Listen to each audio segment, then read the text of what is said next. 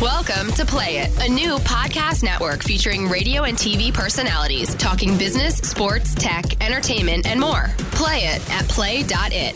Thank you, Kevin Zipak. This hour of Hit and Run is brought to you by Horwitz & Horwitz, Illinois' top personal injury lawyers. Barry Rosner, Joe Ostrowski with you for another half hour of Hit and Run. And you know what that music means. It means it's time to go out to the Score Hotline, where we're joined by Score baseball insider Bruce Levine. You hear him every Saturday morning on Inside the Clubhouse.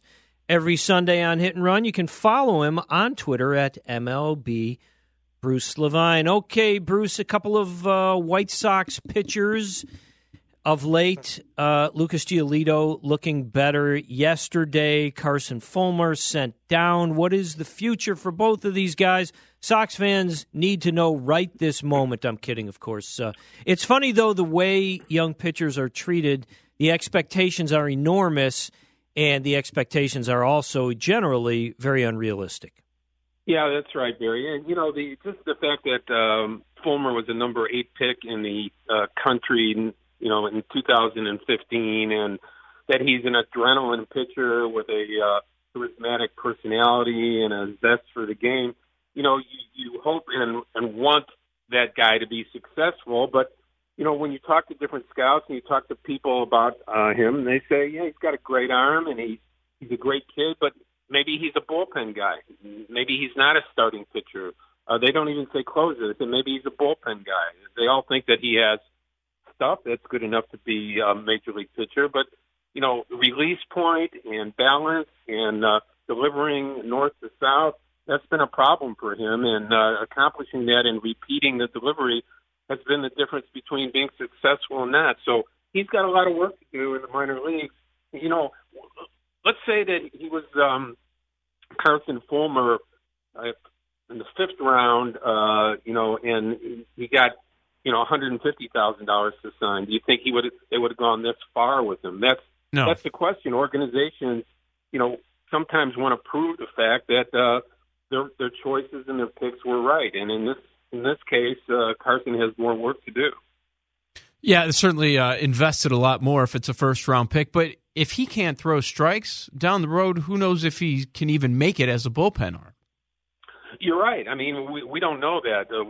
We do know the fact that he's got a great arm and that he has the will and that they believe in him. But you know, you do have to go through, you know, pitching well, and we saw it even in spring training this year where he'd struggle for 2 and pitch really well in that next one. And again, you know, release point, balance, you know, north south, those are all really important things as far as the young pitcher in command. With Giolito, the other part of the question that you asked me, Barry, is, you know, he's getting a chance to get the acid test at the major league level. And even though he's gotten, you know, had some trials and tribulations, they're getting him his 100 pitches, 9,500 pitches every time out. And he's not being embarrassed. He's having problems with command from time to time. And the fastball is not the 96, 97 that he had with Washington before the trade, but nonetheless, he's learning how to compete at a different level. And, you know, first pitcher this year to win 2 starts in a row, good for him. I think there's a bright future for him out there. Is he a number 1? Is he even the best pitcher projected on the present staff? No, maybe Lopez, who's scheduled to go, you know, today is maybe that guy, but from the perspective of competition and the guy's ability to understand what he has to do, I think he's got a good chance. What was your biggest takeaway from your conversation yesterday morning on Inside the Clubhouse with Dan Duquette? My biggest takeaway was that I'm not sure Dan Duquette's going to be making that decision about when to trade Machado. And the reason I say that is Dan is in the last year of a contract. Buck Showalter's in the last year of a contract. Mr. Angelos, the owner of that team for the last 35 years, is very sick. He's only been in the office 2 days since October. His 2 sons are trying to figure out how to run the team themselves. Right. They have a guy by the name of Brady Anderson, who was an accomplished player in the major leagues for a long time, behind the scenes working with the other guys. So I don't know if Dan's going to be making that move. If you have a franchise-altering trade or two to make going down the line, you want a guy who may be walking on you or you parting with being the guy to make that move. So from that, I mean, Dan, certainly let us know that Machado and some of the other players like Jones are going to be available. The point is that when and where and who's going to make that decision. I think that's what I got out of it. Bruce, I don't blame Joe Maddon one bit for being frustrated, and the things that he said after Game 1 yesterday made a lot of sense in regards to how poor a game that was. But there's been a lot of that. I mean, it's not just not just the situational hitting, which has been dreadful, but they're still doing dumb things like Rizzo not sliding at second. Was that in Game 1 yesterday, or was that Friday? Yeah.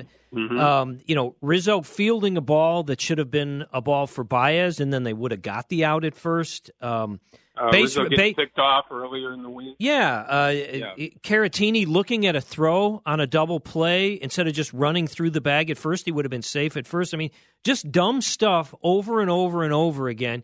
Add in the situational hitting, which has been terrible. A lot of bad starting pitch. I don't blame him for being frustrated.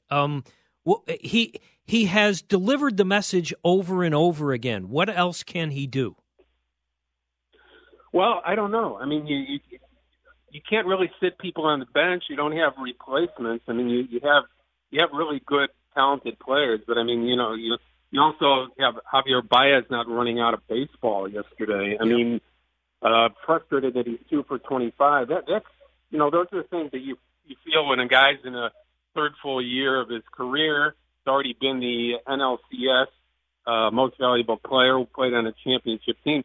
You don't expect these things to happen. And the frustration for Rizzo, obviously, of not having hit until recently, obviously is shown through. Because, I mean, do you think there's usually a more savvy guy out there than him on a daily basis? I mean, he's a complete player. I mean, he's the guy that's the face of your organization along with Brian.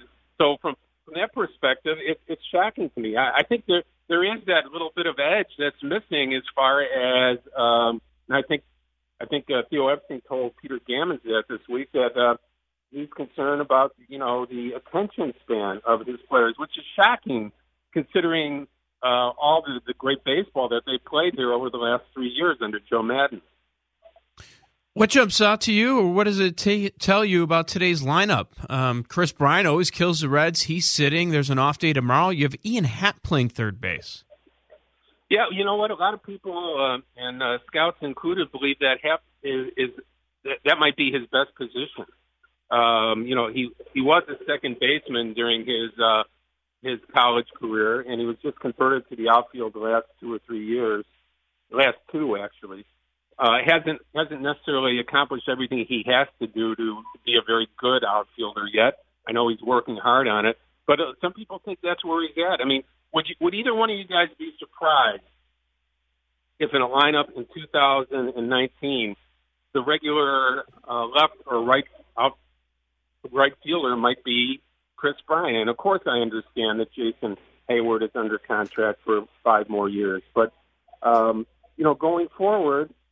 If you project a Manny Machado possibly showing up or other deals that the Cubs are going to make, and certainly we know Epstein and Hoyer don't stand still, it's possible. Bryant is such a good baseball athlete that he could easily segue into the outfield and not be a big deal. So if they think Happ is a third baseman in the future, maybe that's down the line. I know it doesn't sound like it's going to happen today, but what about showcasing him for a trade? Is there any of that? Yeah, I think that makes sense. I mean, I don't think they want to trade Ian Happ because how many times do you get a guy in your organization comes up as a rookie, hits 25 homers, and he has power from both sides of the plate with some speed?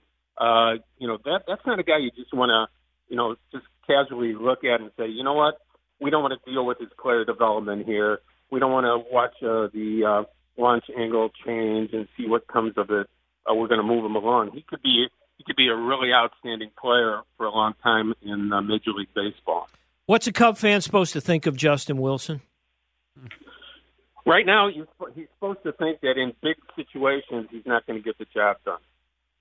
Is there any other way to look at it? I mean, you come in and you have an outing like that. Now, any pitcher could have a meltdown from time to time.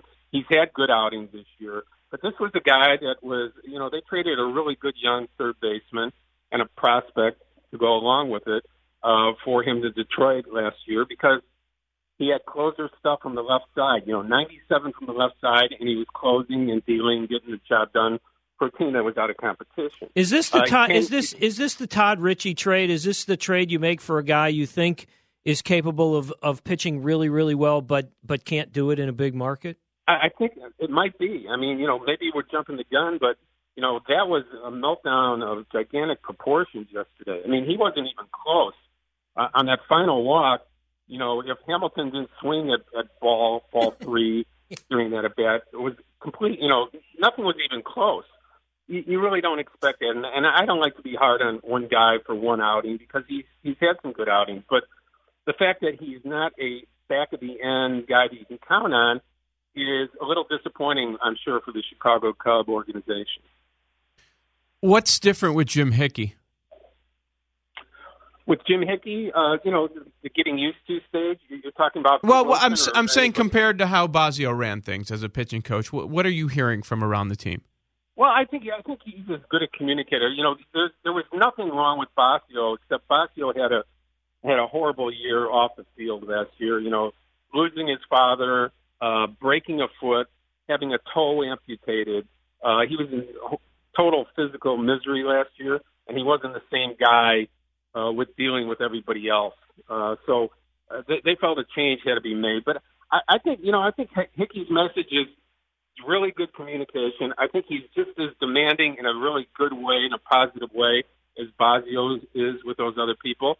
And he's still learning. He's still learning who the guys are, and they're learning his style. But Jim Hickey's an accomplished guy, and I think it was a good move for both him and for Chris to move on to Detroit and help out there. He's doing a sensational job with the Tigers right now.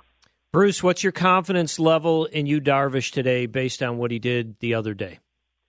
I just think he's going to go out there and deal for 7 innings. I mean, that's not an easy ballpark to pitch in. It's not forgiving as far as fly balls go, but he's got to go out and deal today. 7 innings, give up 2 runs, maybe a fly ball, home run here or there, solo shot. But I'm sure that's what they're looking for. I'm sure that's what he's looking for. This is a prideful guy who's pretty accomplished. He didn't come to Chicago to fail, so. By the way he tweets and the way he kids around with the media, through an interpreter and the Japanese media, this guy expects a lot from himself, and I expect him to do a lot better. Bruce, thanks for your time. We really appreciate it. We'll catch up with you next week.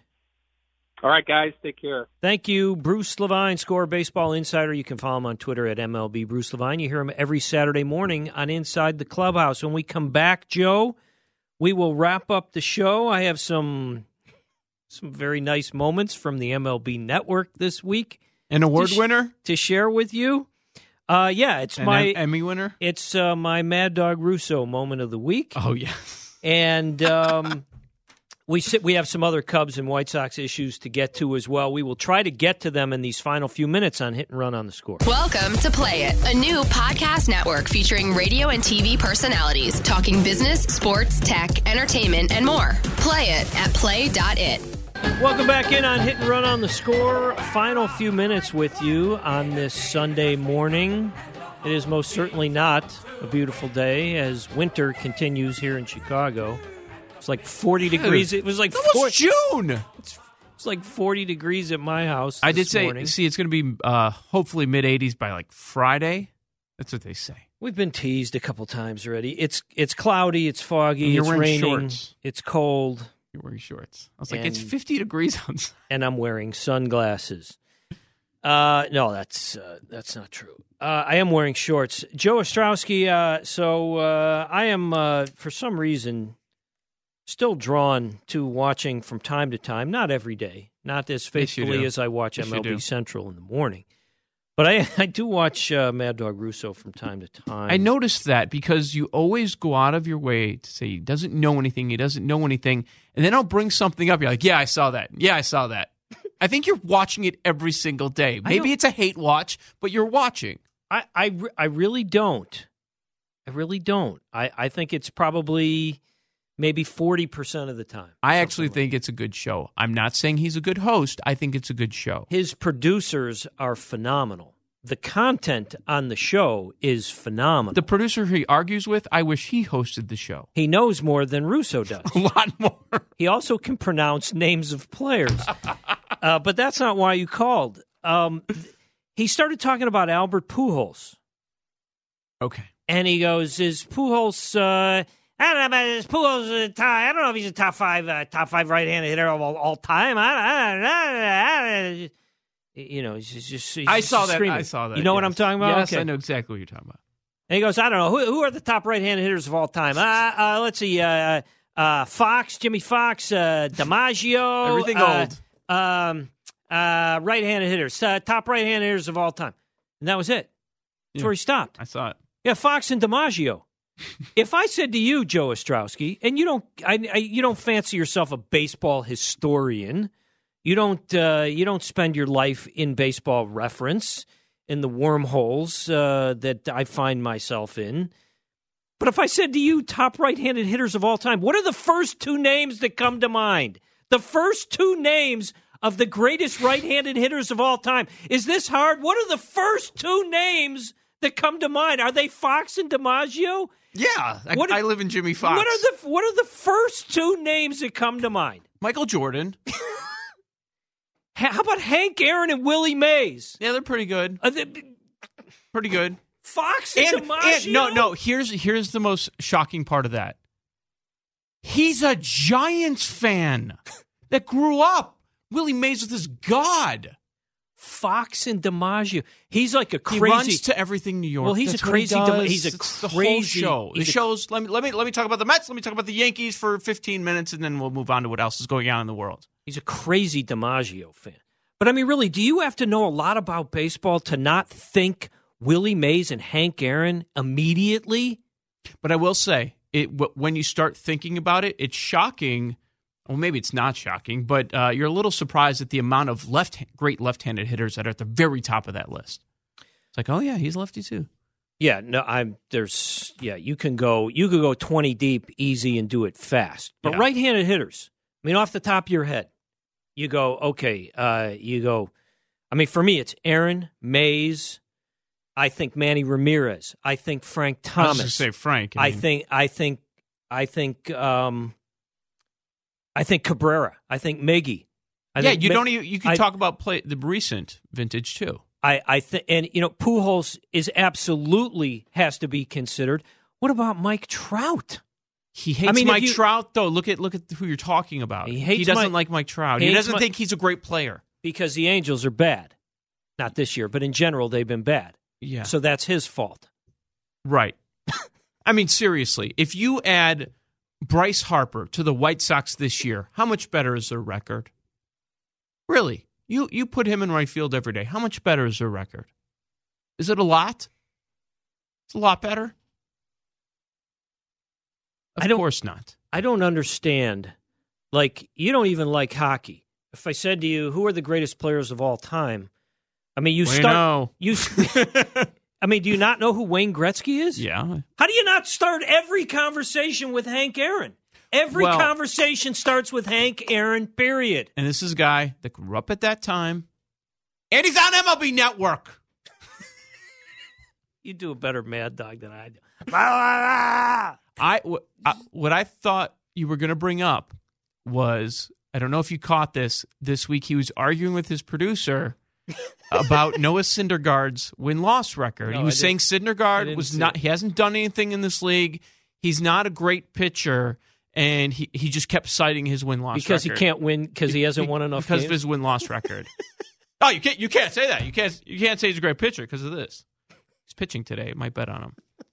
He's going against Clay Buchholz coming out of the minor leagues for Arizona. But I don't know. But you're the Mets guy. I'm looking up his career win-loss record like it matters. It doesn't, but that's the only argument he had. Well, he hasn't done anything yet. Really? He's not a top 10 pitcher in baseball right now. Yeah, 27 and he's 27 and 19. I told you the Paul Sullivan story, right? About World Series game. Game. What does it involve? Game 5 at Wrigley Field. World Series Game 5 at Wrigley Field. Before the game, he's watching the Giants football game in the press box. I don't know if you know the Wrigley Field press box where the writers sit. Up in the back are some booths, some glass booths.